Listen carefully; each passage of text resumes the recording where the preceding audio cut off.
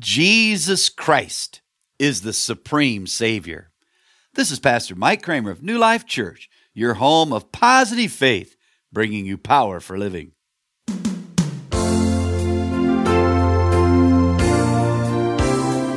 to the cross and find forgiveness.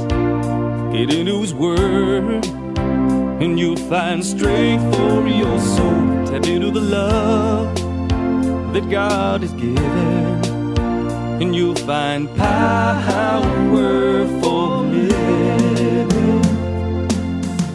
Power for Living is a positive faith ministry. We believe that a positive attitude in life is an expression of the positive faith which embraces a powerful truth that with God all things are possible. Pastor Mike Kramer is the founder of Power for Living, senior pastor at New Life Church, and the author of the inspirational book, Power Moments. Tap into the love that God has given, and you'll find power for living. My friend, today we're going to meet the supreme Savior. We're going to take a look at what we call the Mount of Transfiguration. And that's where Jesus took Peter, James, and John with him, and he sort of drew back the curtain and gave them a glimpse of his glory. You know, if you've ever been to a stage play or a musical, you know, they always draw the curtain closed and began to make a new scene behind the scenes. You can kind of hear things shuffling around or whatnot.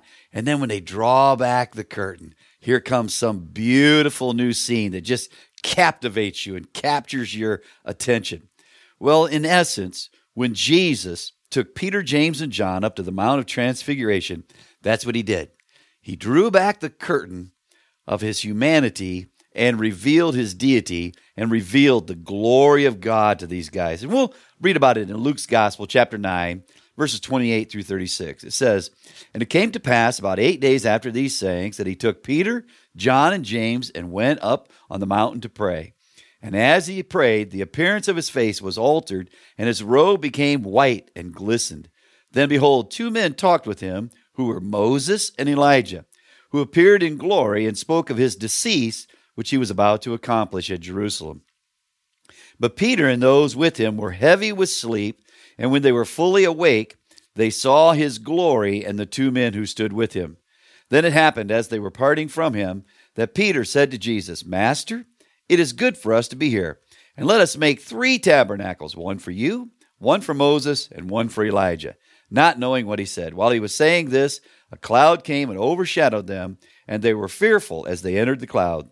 Then a voice came out of the cloud, saying, 'This is my beloved Son. Hear him.'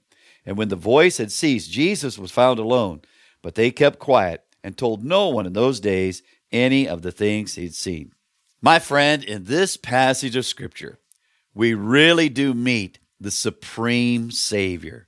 You know, in this text, it's also an example, you know, in the Old Testament, in Exodus chapter 40, when they completed the tabernacle, sort of a makeshift temple that they had out there in the wilderness, that the Scripture says in chapter 40, verse 34, that the glory of God filled their tabernacle.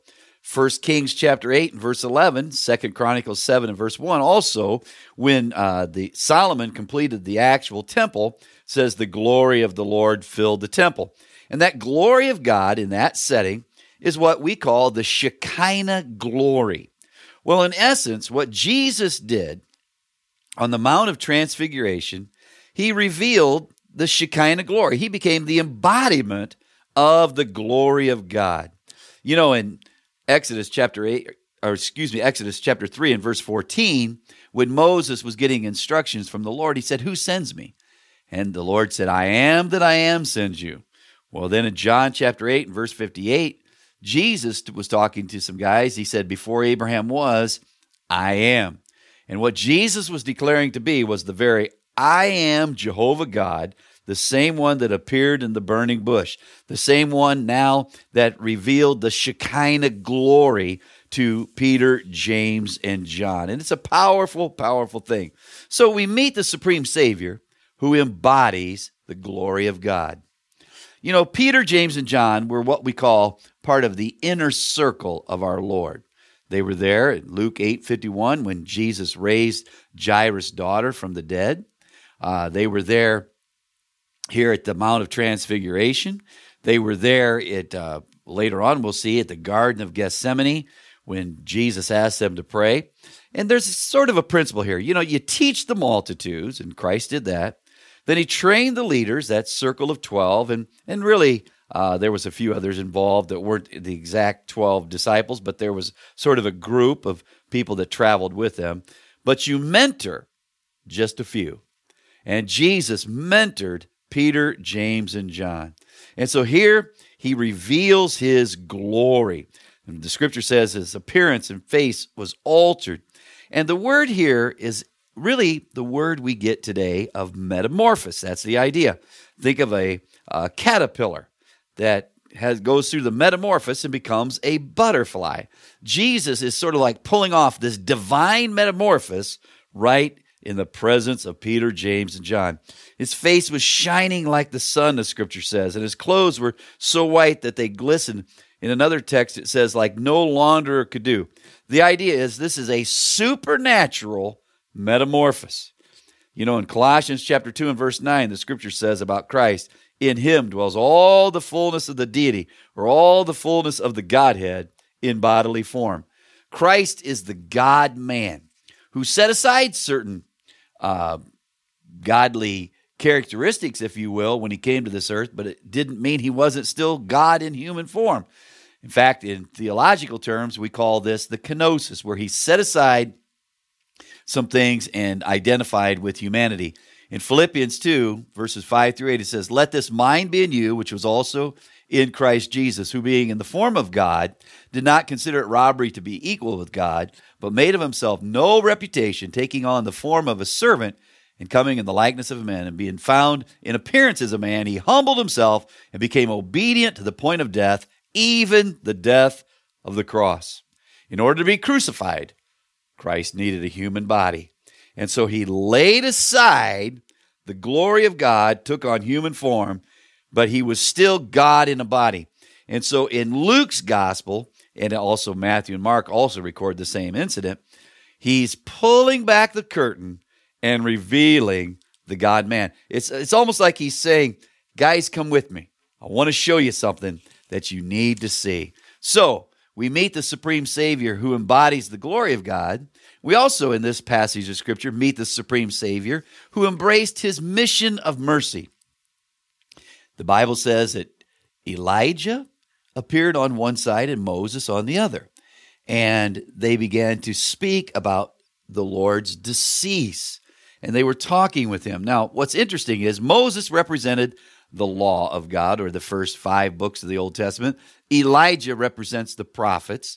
But both of these guys, something special happened at their death. In fact, Elijah did not die. In 2 Kings chapter 2 and verse 11, a fiery chariot came down and he was taken up in a whirlwind and just vanished into the heavens. Moses, in Deuteronomy chapter 34 and verse 6, he went up on a mountain and he did pass away, but God buried him. And so what we also see here is what we call a picture of the rapture of the church.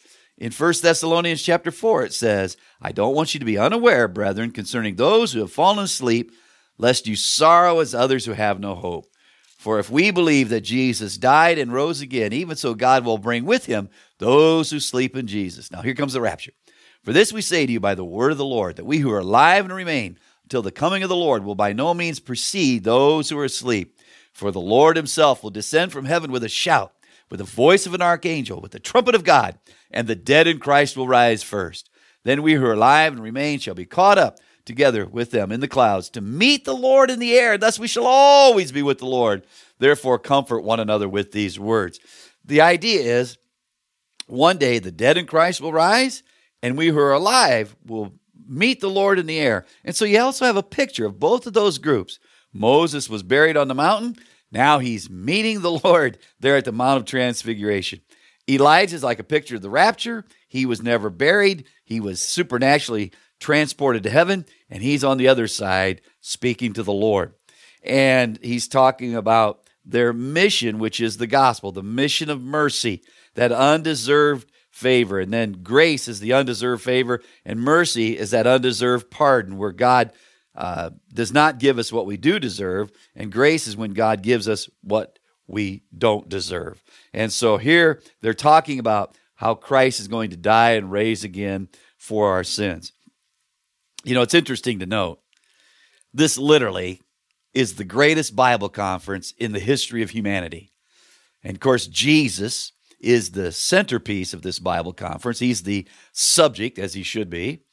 And you have Moses and Elijah appearing, one on one side and one on the other, at this supernatural Bible conference. And what do you have going on? Three of the most dedicated disciples in the history of the world, Peter, James, and John, then inner circle at the greatest Bible conference in the history of humanity. And what do we find these guys doing?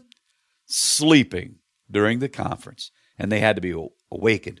So let me say to any of our friends out there that might be Bible teachers, maybe you're a pastor or priest and you're listening on the way to church this morning, hey, don't get discouraged. If somebody gets a little drowsy during your message or during the Bible study, listen, if Peter, James, and John can fall asleep when Moses and Elijah are there at the Mount of Transfiguration with Jesus and Christ is glowing like crazy, if they can fall asleep in that, then anybody can fall asleep anytime, anywhere, during any message. So guys and ladies that might be teaching the word this morning, don't get discouraged.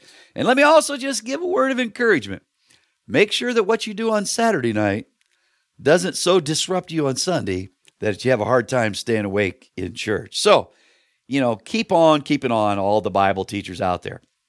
Let me also just say a couple things about heaven here. This is a glimpse of heaven where Moses and Elijah appear with Christ, and they know each other. So I believe we're going to know one another in heaven. It's going to be Christ-centered worship and fellowship.